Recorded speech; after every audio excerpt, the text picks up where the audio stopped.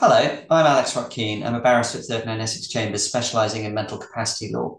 And I'm really pleased to be joined in the shed virtually today by Gareth Owen. It's going to be a slightly different conversation to some of the ones we've had in the past. I've recorded because I think at one point Gareth is going to ask me some questions. But right now, I want to ask Gareth some questions. The first and foremost of them is, Gareth, would you mind introducing yourself for people who don't already know you? Yeah, of course. So I'm Gareth Owen. I'm an academic psychiatrist at King's College London, and I led on the mental health and justice project, which we're going to talk about amongst other things today. And I remember being in your shed, Alec. Last time I was in your shed was during lockdown, when I think we all had long hair because there were no Yeah. was nowhere to get your hair cut. So it feels like we've made real progress since then. We have, and I mean, in terms of the Mental Health and Justice Project, I'll actually suggest people go and watch the first discussion we did. But the Mental Health and Justice Project, is now, well, to me at least, very sadly, effectively come to an end. There's a sort of little bit of dissemination left, but the project itself has come to an end. And one of the things I really wanted to sort of ask you about, Gareth, as the kind of fearless overall leader of the project. Well, first, just for people who've never heard of it, what was it, and what were you sort of hoping to achieve with it? Well, it was an experiment in many respects in what might be called strong interdisciplinarity, um, and it was called mental health and justice, and we gave ourselves a broad theme, which was really around protection versus empowerment, and we were sort of strongly interdisciplinary in the sense that we were combining big disciplines across the university: psychiatry, law, social science, experimental psychology, and then had a lot of partners as well. So the key ones were policy, service user involvement, and participatory arts. So we were a big project going across big divisions actually within the university and reaching out to a lot of um, non-academic players. So some of those were activist organisations. Some were, as you well know, Alex, the courts, and some were big mental providers of healthcare, particularly mental health providers. So it was a large project, sometimes described as an octopus, which had this strongly interdisciplinary intention. And it was 5 years. So we held together through thick and thin over a 5 year process, supported by the Wellcome Trust. And as you say, it's in a dissemination phase now, and all the fruits of the work, and there are many, are now consolidated in a project website. So, I mean, thinking about interdisciplinarity, I mean, obviously there's between disciplines, and one view you could say, well, anything which has got more than one author from more than one discipline is interdisciplinary. But I don't think that's kind of necessarily, well, certainly not my view of interdisciplinarity, and I don't think it's yours. I'm just wondering, from your experience, and I know that there's a book chapter that I'm going to kind of be able to point people to, so sort of look more into it. But from your experience of working with this, what does it mean to actually be properly interdisciplinary? And why is it necessary to be interdisciplinary in relation to the problem of empowerment and protection, say? Yeah, I think interdisciplinarity is best suited to problems which different disciplines would would consider as shared problems, or maybe problems that they fight over. So Yeah. they want to say it's our problem. It's our discipline's problem primarily. Um, but of course, for them to work, there has to be a sense that the problem is shared, and that to work together, you're more likely to generate solutions um, which are better. So that there's a sort of the sum is going to be greater than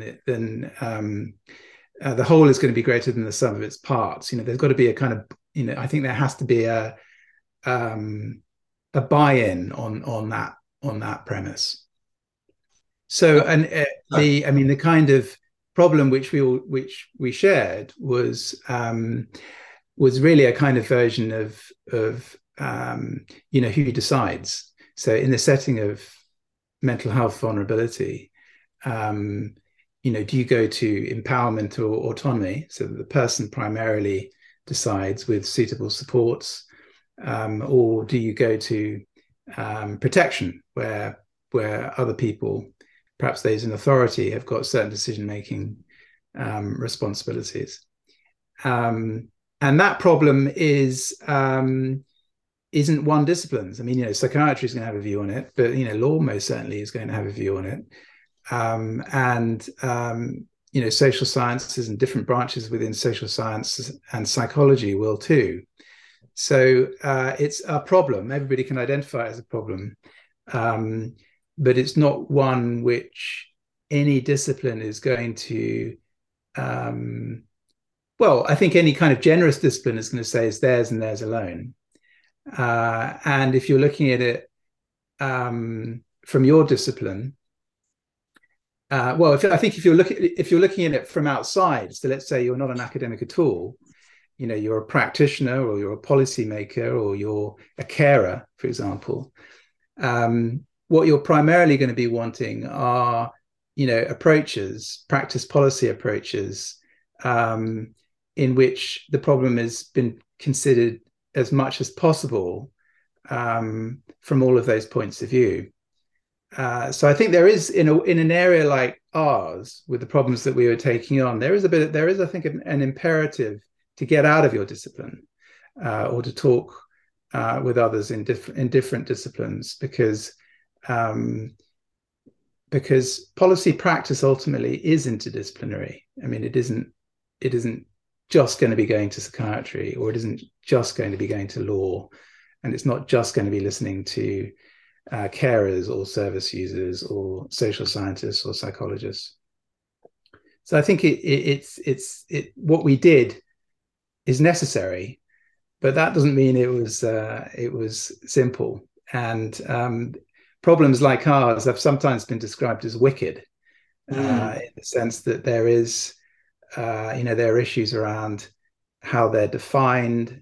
There may be aspects of them in which are truly difficult to resolve. There may be painful compromises. So they're wicked in that sense, but facing them squarely and responding to them with an interdisciplinary approach feels necessary. And I think everybody in the project did feel that, actually, at the beginning, middle, and end. And just thinking through the challenges. So thinking through the challenges of interdisciplinarity, I mean, what do you think the biggest challenge? I mean, 5 years, middle of a pandemic, I mean, we could just talk about logistical challenges, but yeah. Almost more conceptual. What do you think the biggest challenge is? Yeah. Well, we started it out with the Wellcome Trust, with a kind of big tent. I mean, partly that was the intention, but it was also something that the Wellcome Trust wanted. So we started with a very big meeting in which there were lots of different players, and then sculpted a project. And with, as I said, this big general theme, and I think we did as best as we could to give the project as much initial coherence as we were able. But there was always, I think, through the whole project, a kind of tension between its coherence, its intellectual coherence, if you like, and leaving things out. So we wanted to be very inclusive, big tent. But that also was, introducing a challenge around coherence. So we were struggling, I think, with that tension through the project. I think made progress actually in the end around a kind of coherence of richness, if you like. And I think in some areas there really was the coherence achieved, but there was always that tension. And then I think the other challenge was, which was more fundamental. I mean, in the sense that it wasn't, pandemic related and so forth, although maybe the pandemic intensified things, was about values. I think again this is an area where at the very begin, well, it's an area where there are different values, and those values do not necessarily always align. And that's, I think, to be expected because values are plural Yeah. and move in different directions. At the beginning, we probably didn't think that much about that. I think because we were perhaps overall committed to the idea that in an area like this, um, it's so important to get going with interdisciplinarity, and the sum is always going to be greater than the whole is always going to be greater than the sum of its parts. And we'd had experience, some of us had experience of working together in interdisciplinary ways. And so I think there was sort of confidence just to get on with it. So we didn't think very much about values at the beginning. And I think that was, partly we didn't have the time and we were doing something new. But I think that in retrospect was a problem or a deficit. I think we could have done more on that, actually, because I think over time we realized that there are these different values, or their plural notions of what justice is, for example. And so there was always, I think, that inherent tension as well. And so that was always going to be challenging and require balance. Yeah. Yeah. No, I remember vividly some conversations at different stages in different venues and different things where sometimes it really was almost a recognition, but it was almost that point where you recognize actually just up front, what we are coming at this differently. And Yeah. that's fine. And it's how you then, but it's that interesting thing. Then you think about, well, how am I having the value set around sharing the difference? And it's Yeah. that, and then it's the sort of the values, and maybe less about the values relating to the thing which is being interrogated, and more about how you share together.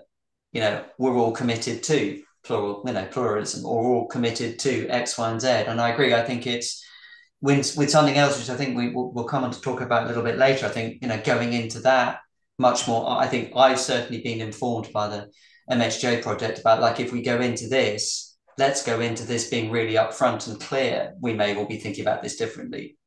And then, how you think that through. So yeah, no, it's really interesting to reflect on that. And I know I mentioned a little while ago, but I know there's a chapter you've written reflecting on this, which I will link to from the website, from my website, and it's also on the Mental Health and Justice website. Yeah. That's right. Yeah. And I mean, I think one of the things to say about that chapter is that inevitably it's I mean, I was the project lead, but it was something as complex and multifaceted as this is always going to be my view. It's always going to be how I experienced it and saw it. But in that chapter also I try and go into using some examples, so it's not entirely abstract.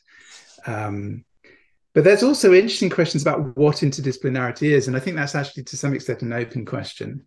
And a very interesting one. And our experience in MHJ, I think, was, I think it gave us all, some better grasp on that, on what on what the question is and what possible answers are. Yeah, yeah. So how to do one better.